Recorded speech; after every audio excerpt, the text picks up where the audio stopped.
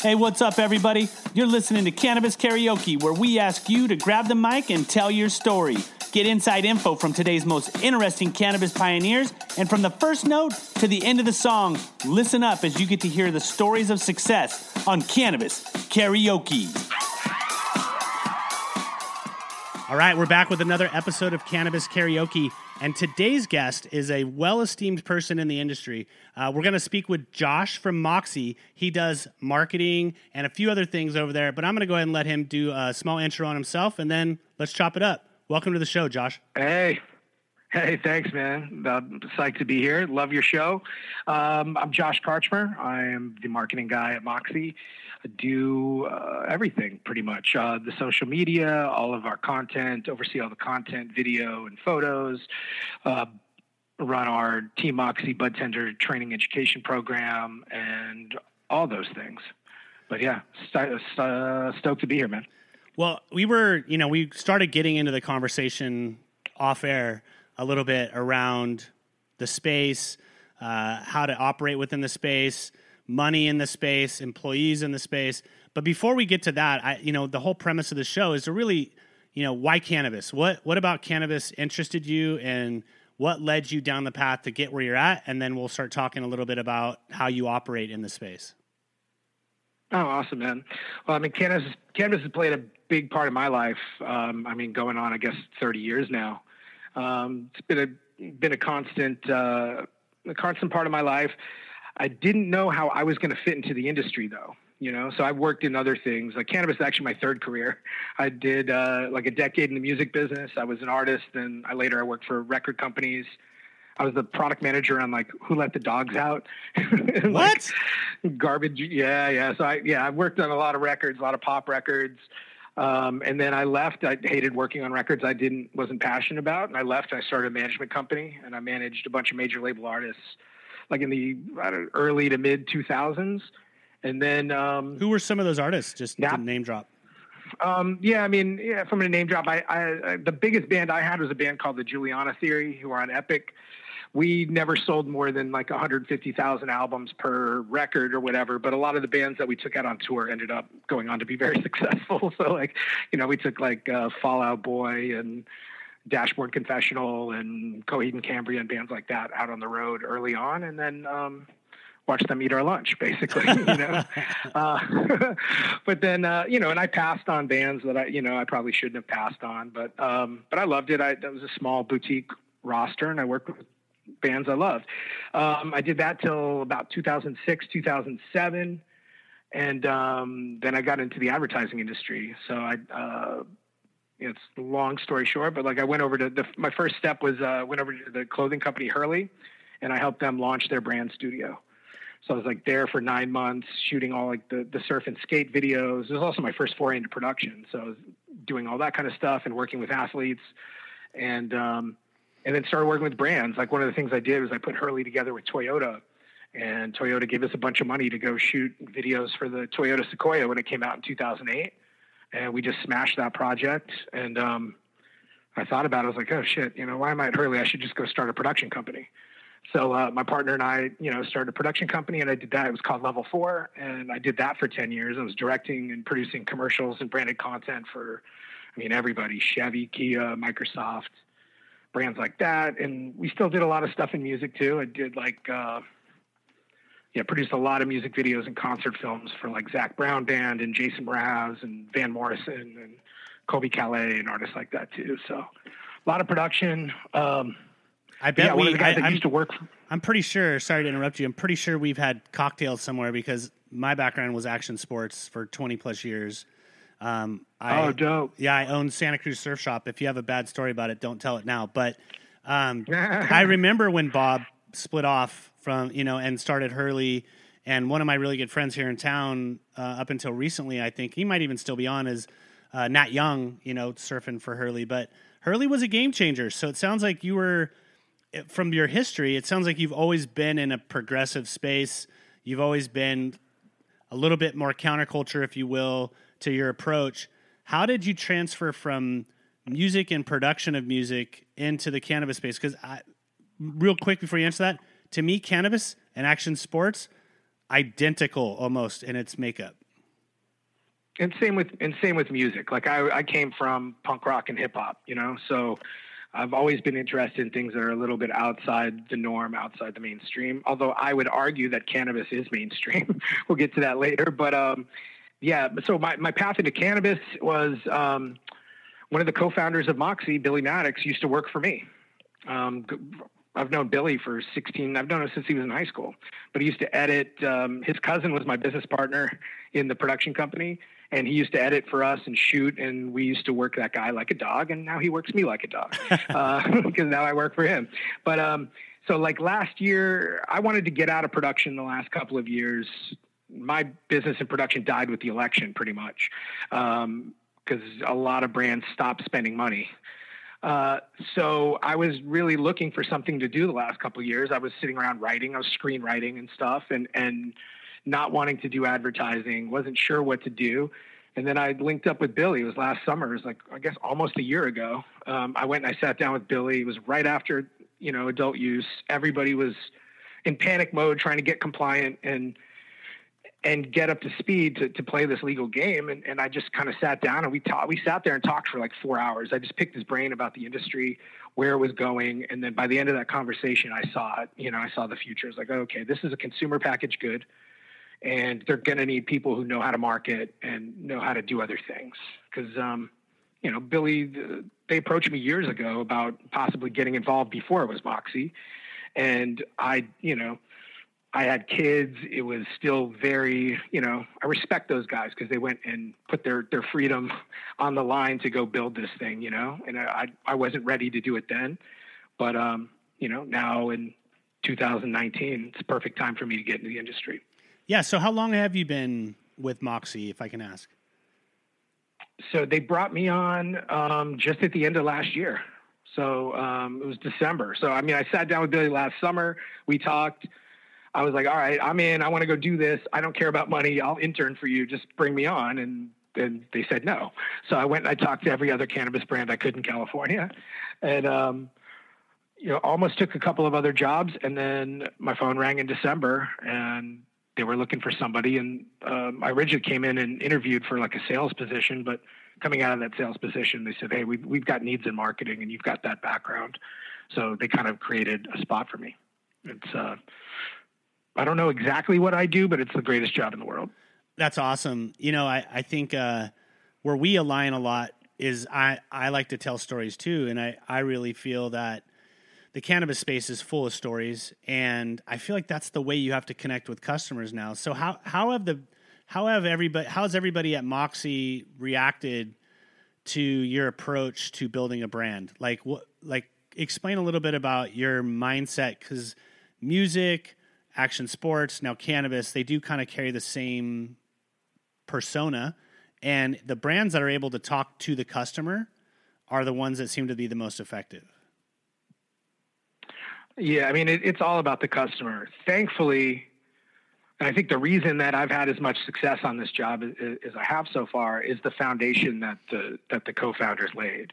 Moxie has an A1 reputation as being an award-winning concentrate brand, the brand that always comes with the fire, and which is a clear differentiator in the cannabis space because we have a lot of new people starting up who are just, going and sourcing product from elsewhere, branding it, and marketing it and selling it, and it's completely undifferentiated from everything else other than branding, right? But we actually make the product.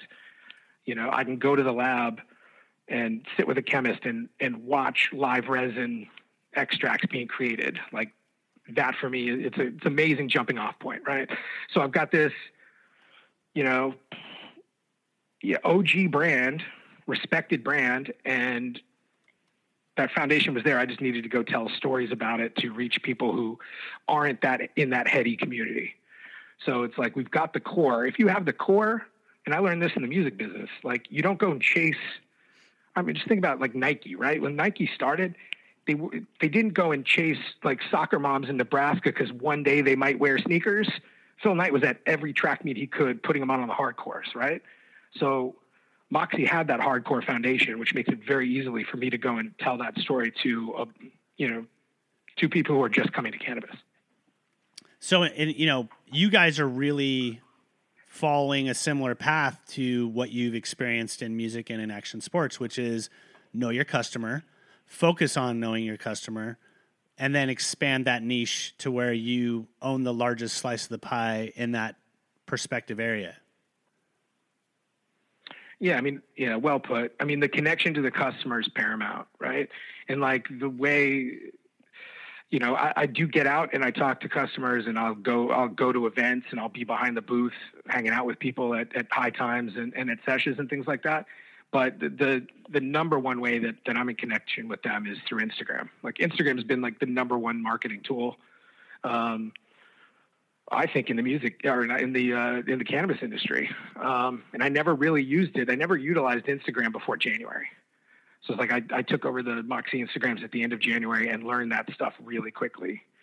But yeah, we've got 10 accounts. We run them nationwide, and I'm in contact with bud tenders, stores, and customers. I probably touch at least 50 to 100 stores a day, and might have that many one-to-one conversations with customers.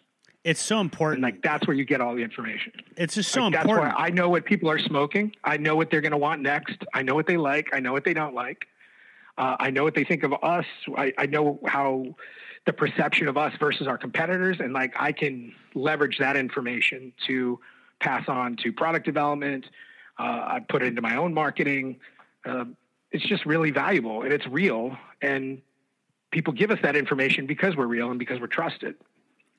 Well, and I think it's just so important to be boots on the ground. It's a long forgotten path to success. You know, people can come in from the top with money, and we talked about this, you know, come in the top with money and have penetration, but the stability and foundation that you're able to pour when you're out talking to people face to face and you're getting that feedback. Another thing is people don't want to hear negative feedback. I feel like the more that people can tell me what I'm doing wrong, the better I can adjust and perform. And so how did Moxie perform before you were aboard, and then now that you're on board, and like your approach to the market? I think, well, they just didn't really have anybody focused on the customer at all. You know, it was like Instagram was something that they'd post to maybe a couple times a week, just with like a product shot and maybe 2 lines of copy about what it was, and then we got on with the business of going and selling, you know? And since I've been here, like I've really put a focus on telling stories every day. And also, I guess the biggest thing is like in my marketing is that we're an authentic brand, and I wanted our marketing to reflect that. So I basically just put a mirror on everybody. If you go look at our Instagram accounts, if you go look at our photo shoots, our videos, those are all just people that we smoke with. Those are our friends. You know, we're not casting models. We're not looking to buy anything. We're just trying to involve our hardcore customers in our marketing and make them a part of it. And what that's done is, you know, I'm not saying that people weren't creating Moxie content before, but if you go look at like what's being created now on a user generated scale versus what it was 6 months ago, it's night and day. So it's like maybe in-house we'll create 10 pieces of content, but you know, 40 or 50 pieces of content are being created for us every day by our fans. And that's an unfair advantage, because that's new. Unfair advantage, I'm going to say, because leaving the surf and skate industry where all everybody does every single day is talk about themselves and submit their own content everywhere. It's been a unique approach for you guys to take to the cannabis space, because you hit on it early on. A lot of these brands are hiring models, posturing basically, or image producing, which isn't a bad marketing angle, but you do have so much more value, especially in social media. It's the way it's been built to operate, which is, you know, you guys have 20,000 followers and your engagement is up there, you know, whereas some people have 20,000 followers and they get 10 likes. And so you know that messaging is falling flat with the consumers that you're trying to approach. So how much do you rely on, and you've already answered this question, but I just want you to restate it. Like, how much do you rely on your imaging through social media? I really want you to nail off the point of why it's important to have your consumers involved in your marketing.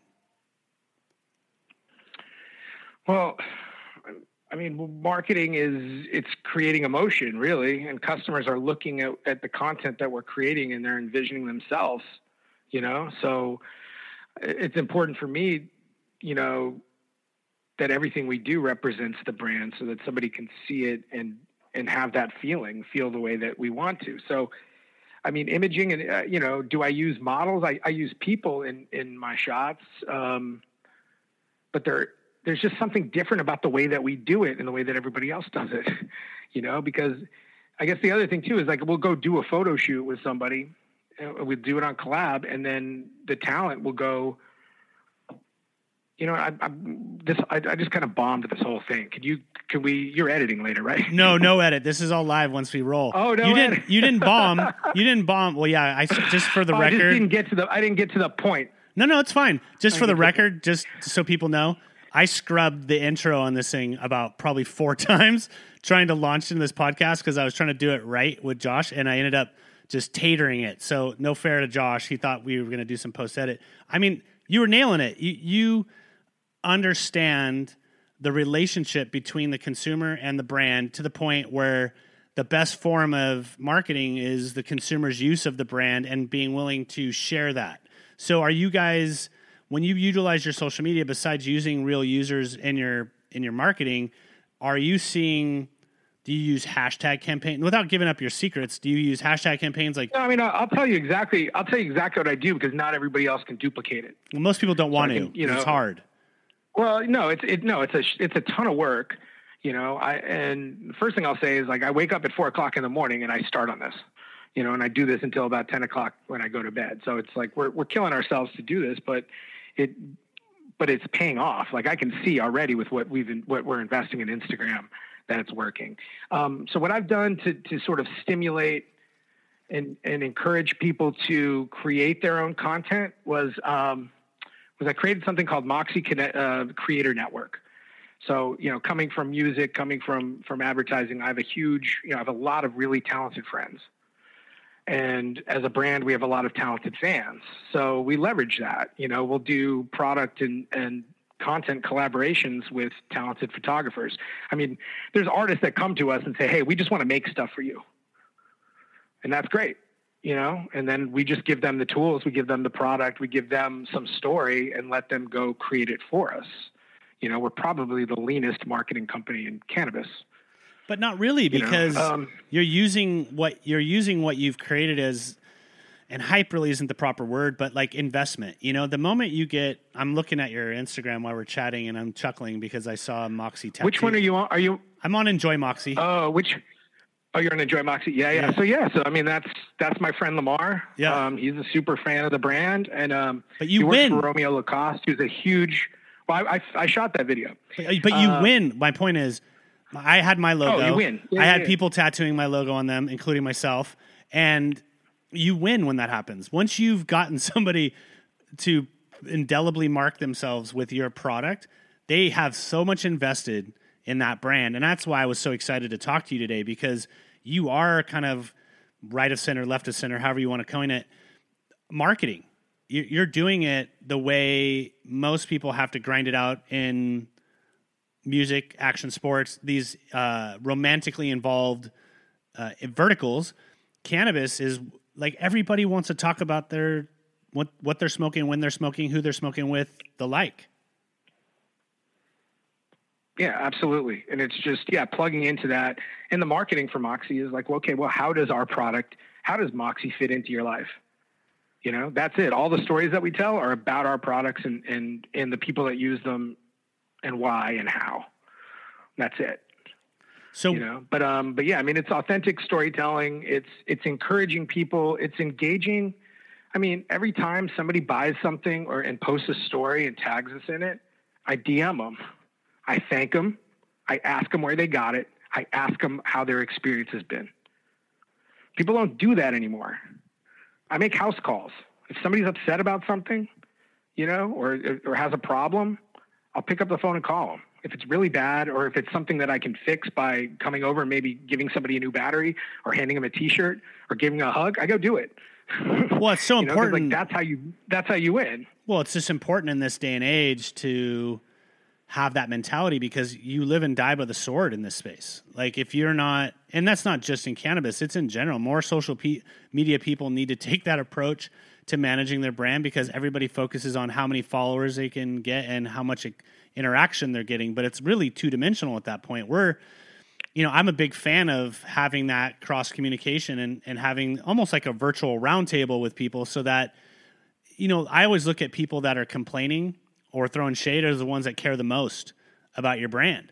And that's absolutely it. The biggest haters, it's jealous. It's like love and, I'm going to butcher a Drake lyric, but like jealousy is love and hate at the same time, right? That's kind of what it is. People, if they're bitching on the internet, they're crying out for attention and there's something wrong. With our brand, I usually know what it is. It's usually it's price sensitivity because live resin concentrates are expensive.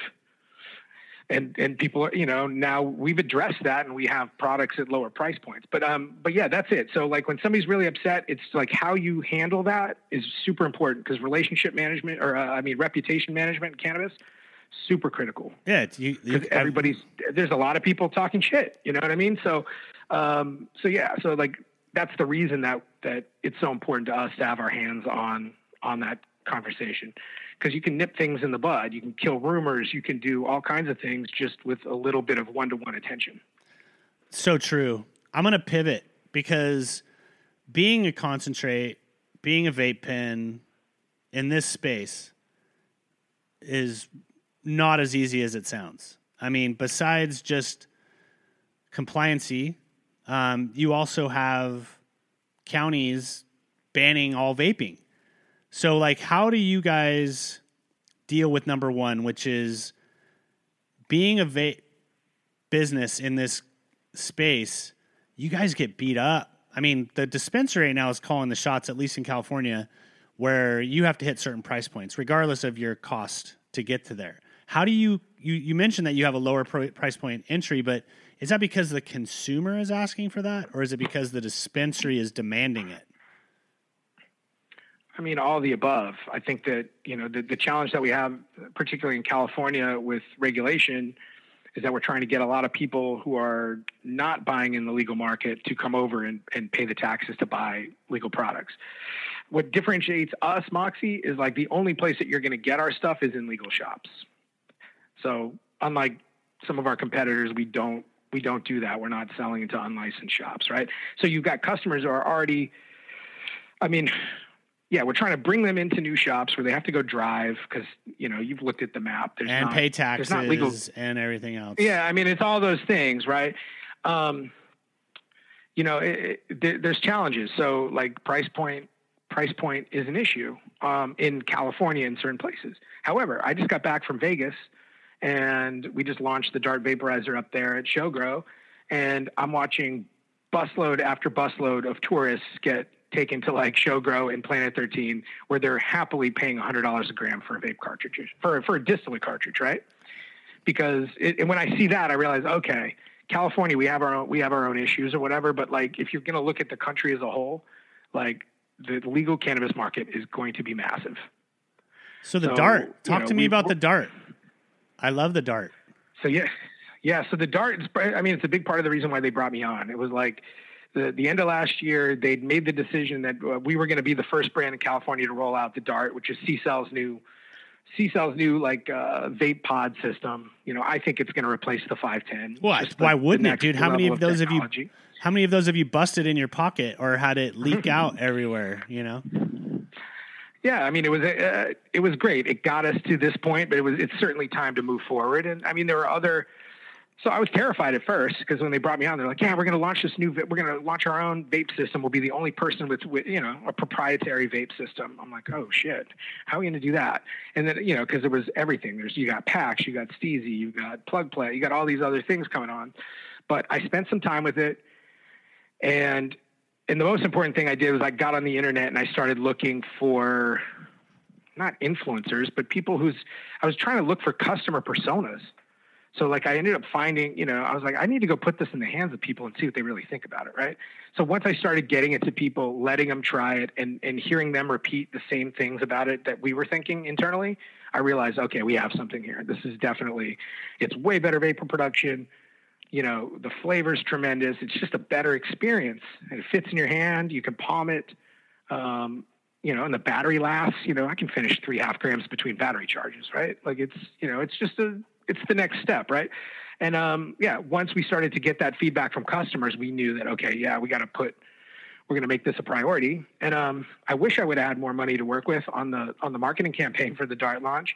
But what I did was I had maybe 30 batteries and 60 or 70 pods. And I just got in the car and I drove around California smoking with people, taking pictures of it, letting them take pictures of it, letting them have their friends take pictures of it. And slowly we just started to create content about this thing. And it's funny. You can go back and if you go look at on our Instagram feeds and stuff like that, you can kind of see the evolution of it. But it's really just took on a life of itself. And it was just really putting it in people's hands and letting them try it. And the product really spoke for itself. When do you see the straight battery going away, the 510? Well, I mean, I even have when I was working on the campaign for the Dart, like my first tagline was, "You'll never want a 510 again." Referring to the 510, the standard 510 thread vape battery, because to me, I wanted to kill it. And and I got a lot of resistance from people within the company, because that's what all our vape sales were prior to Dart, right? You're never going to want a 510 again. Well, we're selling all 510 cards. So it's like, well, yeah, and you got to hope that the industry's been flinging those batteries out for free for the better part of 2 years now, and now you're asking somebody to get a different device and a different delivery agent with that C-cell. Yeah, well, I mean, the thing that I've learned through this was that we were smart. It wasn't like, hey, we're going to be the first brand on the C-Cell Dart. I just looked at it and I was like, okay, that's the Moxie Dart. And we branded it as Moxie Dart. And even though other brands are on the format now, people call it Moxie Dart. People, if they buy the other brand's oil, they'll still want to smoke it in the Moxie battery. And I think that's from the groundwork that we laid, just getting like real people to smoke it and talk about it early on. And I've used the Dart, and the delivery is so much better when it comes to the quality and the taste of everything. And you're right, the charge time is ridiculous. It's at least a couple days. If it's not like when you have a normal battery in your pocket and you accidentally hit the activator and you feel the thing warming up in your pants. You're like, whoa, what is that? Oh, I just burned half my cart because I was leaning on the battery. It is a much more, I guess, conducive delivery agent. I mean, it's more discreet. Yeah. It's everything. You don't have this big old long tube. Go ahead. There's no buttons. There's no settings. So you got no buttons, no settings. You don't need an app to use it. It's always ready to go. It's in your pocket. You pull it out. You hit it. You're on. And in that battery, I mean, I live with 2 of them on me at all times, and I don't charge my battery more than maybe every 10 days or 2 weeks. I can't even finish half of a 510 cartridge without recharging the battery. Dude, sometimes same day you have to put that thing back on the charger. Yeah, no doubt. But yeah, I mean, it's just, we're just really fortunate. It was like really good timing. It was a really smart decision by, Jordan and our CEO and the management team here to come in on Dart early. They made that decision about a year ago. And, we started to ramp up marketing for it like in January, and then dropped it in California in March. And it's flying. So you guys, back to your earlier question, like in my mind, I would hope that in 6 months or a year we make Dart. And then if we're going to make 510 cartridges at all, that we only make 1 gram, that we don't make a 0.5 gram 510 anymore. Oh my gosh. I think so Dart and then supersize the 510. Yeah. I think anybody out there that if you vape, I'm just going to give you a heads up right now. If you're vaping and you're not at least checking out this technology, you're probably wasting money because you're not able to get a full pull on that cart. That cart's always going to have residual, and the C-cell technology is next level. And so for me, I don't often do product endorsements on this, but I would tell people if you I vape, that's all day long. I'm vaping. I prefer, and we'll talk. I'm going to ask you this question after I tell you. I smoke flower at night, and if I'm fortunate enough to be able to be with friends and can chill and have nothing to do, I'll take bong hits. How do you, besides vaping all day, what are your other vehicles to consume cannabis? I mean, I'm a bit of everything. I mean, I dab. I mean, my favorite thing in the world is probably like a great terpy live resin dab. That's at home when I'm chilling, relaxing at nighttime. Love to do that. I smoke a lot of flower too. I like joints. I like pre-rolls. I like bowls. My big thing now is we've got the same oil that's in the Dart. It's our liquid Moxie. We just started putting it in like 1 gram carb cap jars. So you can dab it, but I actually put it on flower. So like I don't smoke a bowl now without like a nice glob of liquid Moxie on it. So I got the flavors, whatever I want, the pina colada, melon rack, whatever. I can just throw some flavors on my flower, and it's heavy dose of THC, and it just makes everything taste great. No, I'm with you on that. You know, it used to be if you could find a little hash ball or you could find a little bit of keef, you'd sprinkle that on top. But I'm definitely a fan of enhancing the bong hitter and enhancing even the joint. I mean, like you said, to take it and just drizzle a little bit on the joint before you smoke it just adds that little extra kick onto the end of it. Yeah, I mean that's a trend. We're just seeing like every time I'm talking to people at dispensaries, like everybody's just talking about flavors. Even if they're just talking about cannabis, they're just talking about terps. You know, they're talking about flavors. So to offer flavor options for to add to your flower. Also for us, there's a lot of people that don't vape yet. There are people that don't vape. They don't dab, but they smoke flowers. So if I have a product, man, that's where I see liquid Moxie going. I see a lot of people. I see people rolling backwoods, just putting a quarter gram or half gram of liquid Moxie in their woods. So I think that's where we're headed. I want to pick that up on the other side of this question I'm going to ask you right now. But how does people doing cups? You guys have placed. We were in San Bernardino at the same time you guys were there. I work with Tommy, and a couple other guys. And so, if you don't attend a cup once in a while, you're kind of not really staying present. When you guys go out and participate with a cup, because next to flower, vape's got to be the most inhabited vertical in cannabis. How does one approach the cups, like whether they be High Times, Emerald cups, whatever they are? What is your guys' approach to that? And then how does winning a cup, which congratulations, by the way, how does that help your sales? Like how do consumers react to that?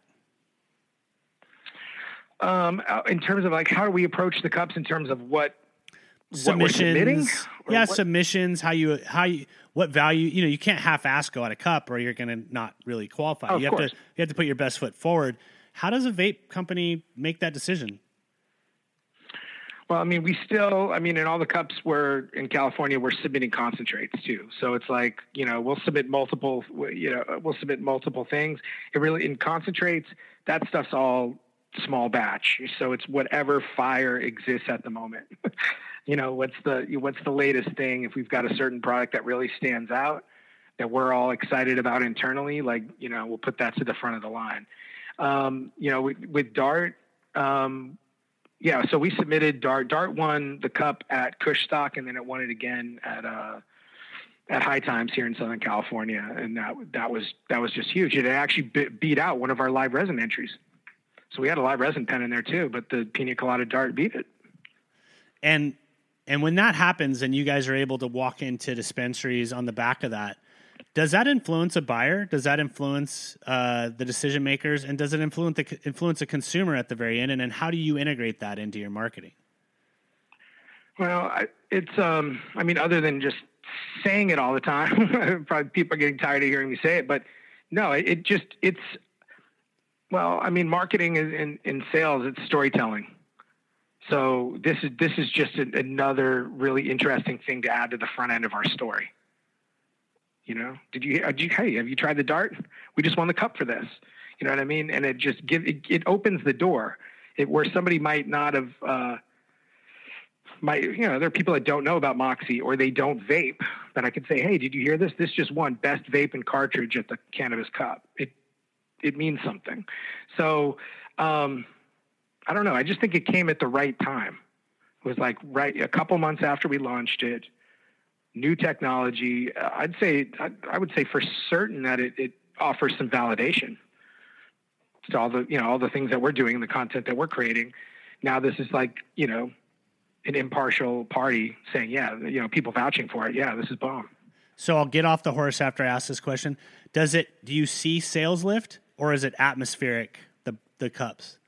Let's put it this way. I can't keep pina colada in stock. Right. I mean, that just makes sense. We're having, the Dart launch was measured because we knew that they were ramping up production. And so we were very slow. We only rolled it out. We started in 30 stores. I think we're in California. Now we're in, I don't know, maybe 60 or 70 stores. And we've got it in Pennsylvania and now in Vegas. But like, we were slow to roll it out because we didn't want to have supply issues. But yeah, at this point with certain flavors and especially pina colada, like it sells as fast as we can fill it. So, it's an awesome problem to have, but, and it shouldn't be a problem again pretty soon, but yeah, I definitely saw a lift from it for sure. And just, I would just say even just the social conversation around Moxie, I think a lot of people started to take us seriously and vape, in a big way just in the last month or so. Well, I do believe that vape has been a volatile market, just standing in a Switzerland component, meaning, I don't have a dog in the game when it comes to production or sales or distribution, but, it's a large chunk. I mean, just for the first time ever, flower is now equaling back out again with vape over the last couple quarters of sales. You said something early on that I think was important because a lot of people don't always feel the same way you do, and it was about bud tenders. It's a controversial term in this space, not because of the term bud tender, but because how brands look at bud tenders or customers look at bud tenders or so-called experts look at bud tenders. You guys take a different approach with the bud tender. Why don't you talk a little bit about how you guys work with them, through them, support them? Yeah, I mean, the bud tender is the biggest influencer in cannabis. When you walk in, anytime I walk into a store, and I've been shopping in stores for 10 years and smoking for 30 years, the first thing I do is I sit and I ask them what they're into right now and what they're smoking. I'll take my cues from them. And I'm a connoisseur. You think about the new customer who doesn't know anything, the bud tender is their guide. And the bud tender, their preferences and what the customer is going to know about cannabis is what your bud tender knows. So we recognize that, and we wanted to provide them. Well, we created a thing called Team Moxie.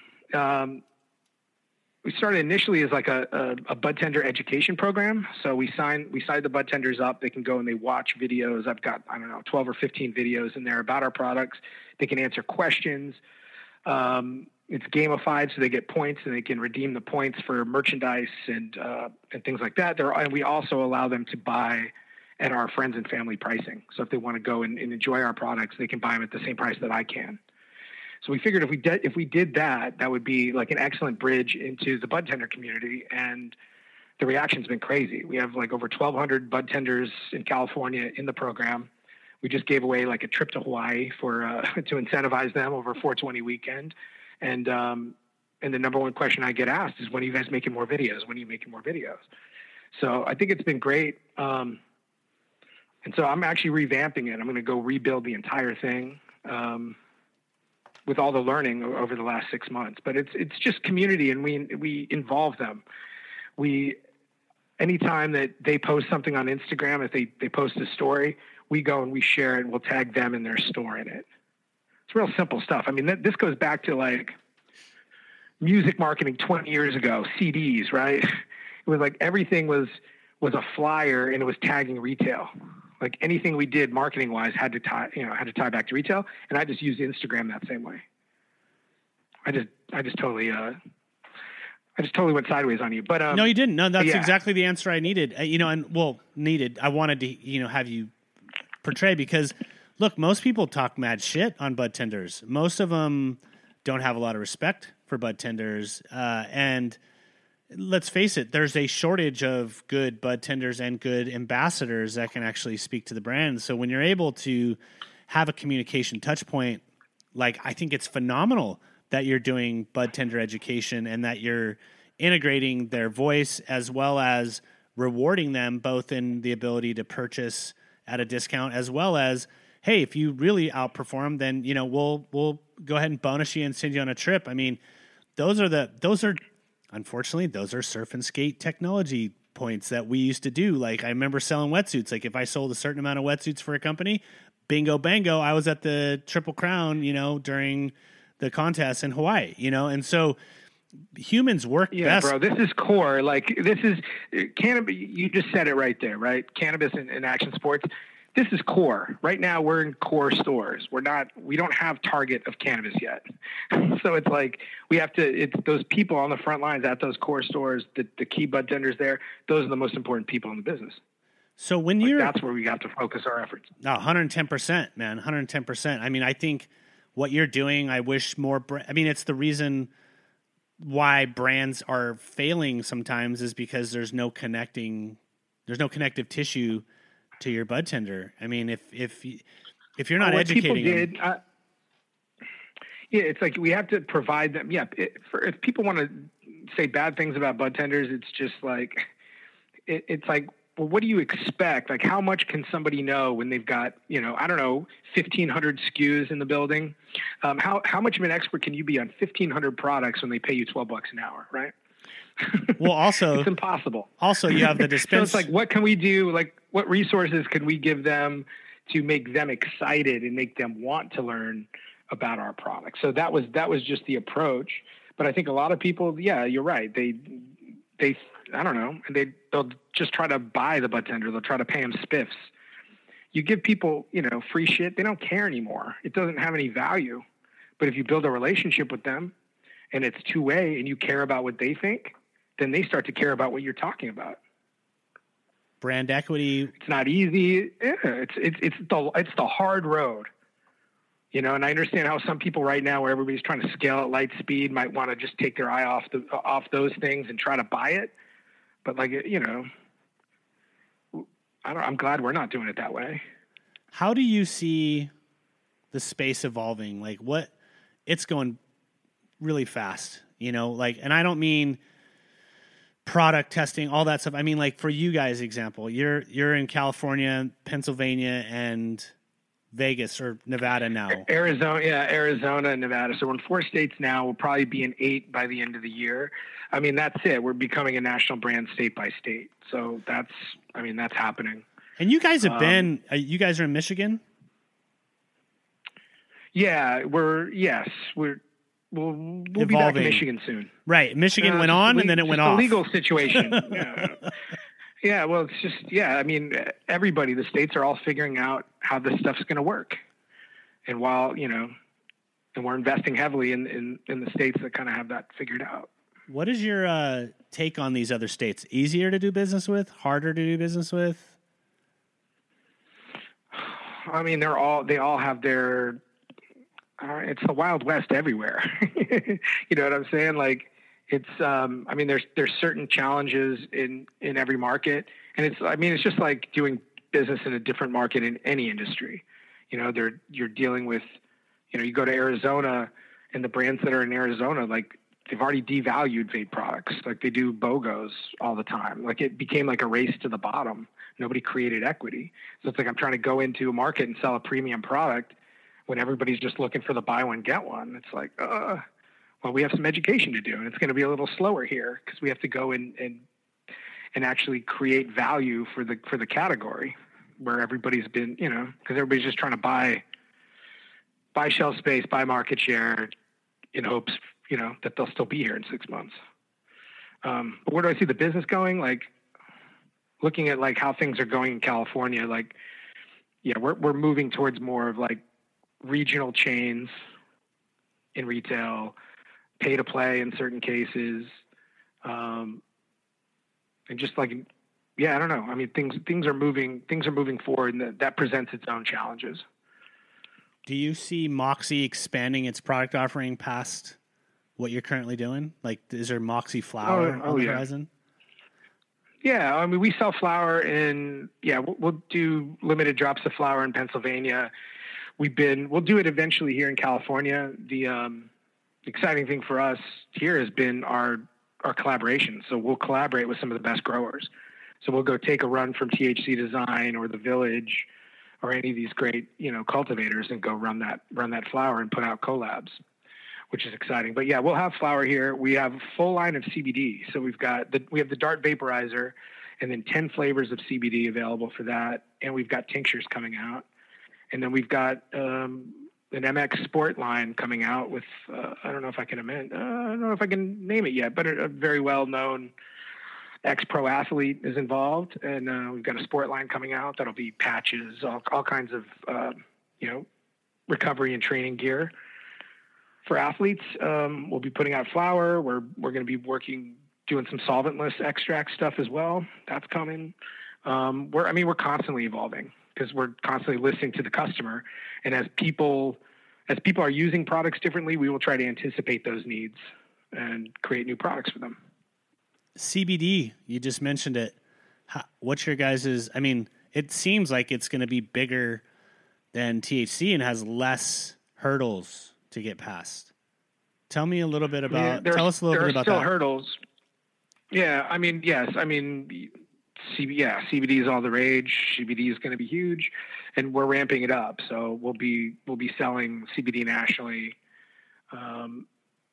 Should hopefully be doing e-commerce on it soon at 1.2, and then also internationally, we have distribution plans in place for Moxie CBD in Europe. I'm gonna, we're getting close to the hour. I wanna give you enough time to really answer this next question because I think it's important. Because I think you have a lot of knowledge to bestow on people. What is your advice to new brands coming up? People wanting to get in the space. I'm sure we both get asked that question considerably. I mean, my answer is always like, you can invest, if you don't know what you want to do. But what is your advice to people, and how do you guide people that ask you those questions? Well, it's broad. If you're thinking about creating a plant-touching brand right now,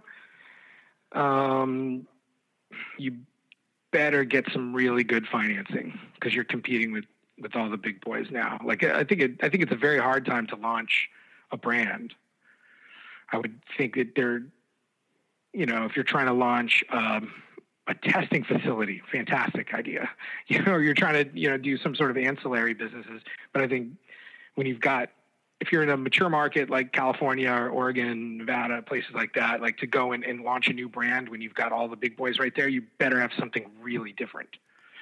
And if you don't, go find a market that is undeveloped. Be the first person in one of these smaller markets opening up.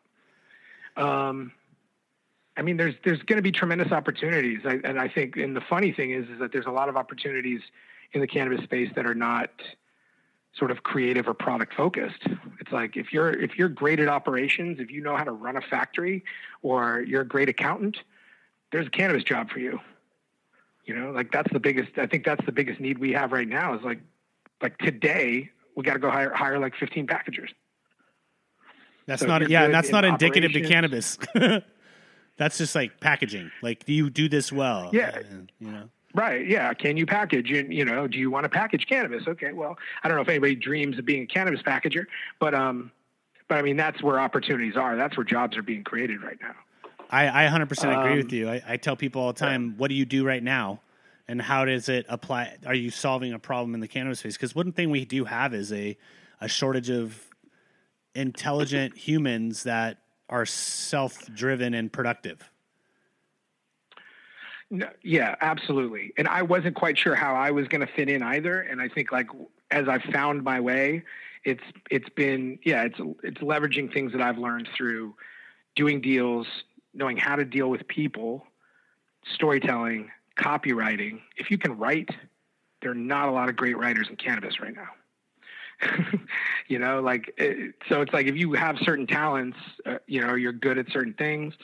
Also being able to do a lot of different things. It's like, I don't even really have a real job description, but I do social media, content creation, education, customer service, influencer marketing, retail marketing. If you have a broad base of experience, they're going to be interested in you. I always tell people they need people who have experience.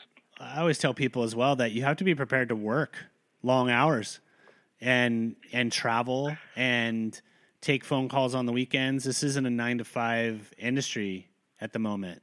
So if you're not prepared to extend yourself to that level, then do yourself and everyone else a favor and just stick to what you're doing. Or you can be passive and just invest. Yeah. I mean, that's a good point. I work, I don't know, I don't count the hours, but I'm that type of person. I've always been an entrepreneur, It's the first time I've had a boss in 18 years. So I'm just used to whatever I do, that's my life. That's it. So I do it all the time unless I'm eating or hanging out with my kids or whatever. But yeah, I mean, I probably pull at least 60 hours a week. We all do. It's startup life. It's like, we're running a race right now to build, the first great national or international cannabis brand. So that takes that amount of commitment. If you're not prepared to commit that, frankly, I don't want you here. I don't want to work with anybody who's not working as hard as I am. And I think a lot of people feel that way. But yeah, it's like cannabis is great if you're ready to just go. If you want to make that your life and you're willing to, there's not a ton of money there yet, but you see where it's going, come on, because we need you, but you got to hustle. Dude, this hour has been therapeutic. It's nice to talk to really? somebody. Yeah, man. It's nice to talk to somebody. So do I owe you a copay? I've been talking at you the whole time. No, I owe you a copay, bro. I owe you a copay. I want to give you. I think we should just meet up and smoke about it. I think that's probably the better way to do that. Where are you based? Are you in LA? Yeah, I live in the Valley office in Woodland Hills. Okay, are you up north? I am. I'm in the Bay, and then I'll be back down. I'll be back down in a week or so. I'll give you a shot. We'll get together and we'll smoke. Sounds good, man. Do me a favor. I look forward to it. Thanks so much. Absolutely. I want to give you a chance to kind of list out your social media handles that they can follow you by, and then I noticed on your website you can purchase. Is that something that does drive it back to a dispensary that's near you?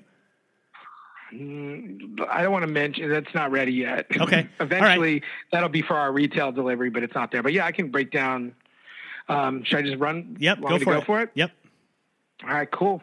Moxie, you can find us on our website is moxie710.com, but the parties happen on Instagram. It's at Enjoy Moxie or at Enjoy Moxie Dart. And if you want to find me personally, LinkedIn, Josh Karchmer. I think I'm just LinkedIn/Karchmer, Karchmer, or Instagram. It's I'm at Josh.Karchmer, Karchmer. Dude, thank you so much for the time. Yeah. And, people that are listening to this right now, you just got a free lesson in how to build a cannabis business through storytelling and using boots on the ground mentality and social media and showing up to blow up, as I used to say in the surf industry. So thank you, Josh. I appreciate you, man. Thank you. Appreciate you. That's a wrap. Thank you for listening to this edition of Cannabis Karaoke, another kick-ass podcast about all things cannabis. You can find us on iTunes, Spotify, SoundCloud, and our website, cannabiskaraoke.tv. And if you or someone you know would like to be on the show, please hit the book your interview button on the right. Cannabis Karaoke. Grab the mic and tell your story. Thanks for listening to today's show. To check out more great cannabis podcasts, go to podconnects.com. Here's a preview of one of our other shows.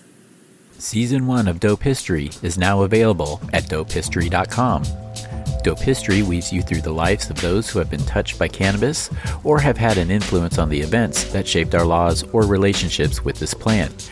You'll hear tales from Frenchie Cannoli, Keith Strop, Eddie Lepp, Tom Alexander, Ed Rosenthal, Wolf Seagal, Jorge Cervantes, and Tommy Chong. Available now at dopehistory.com.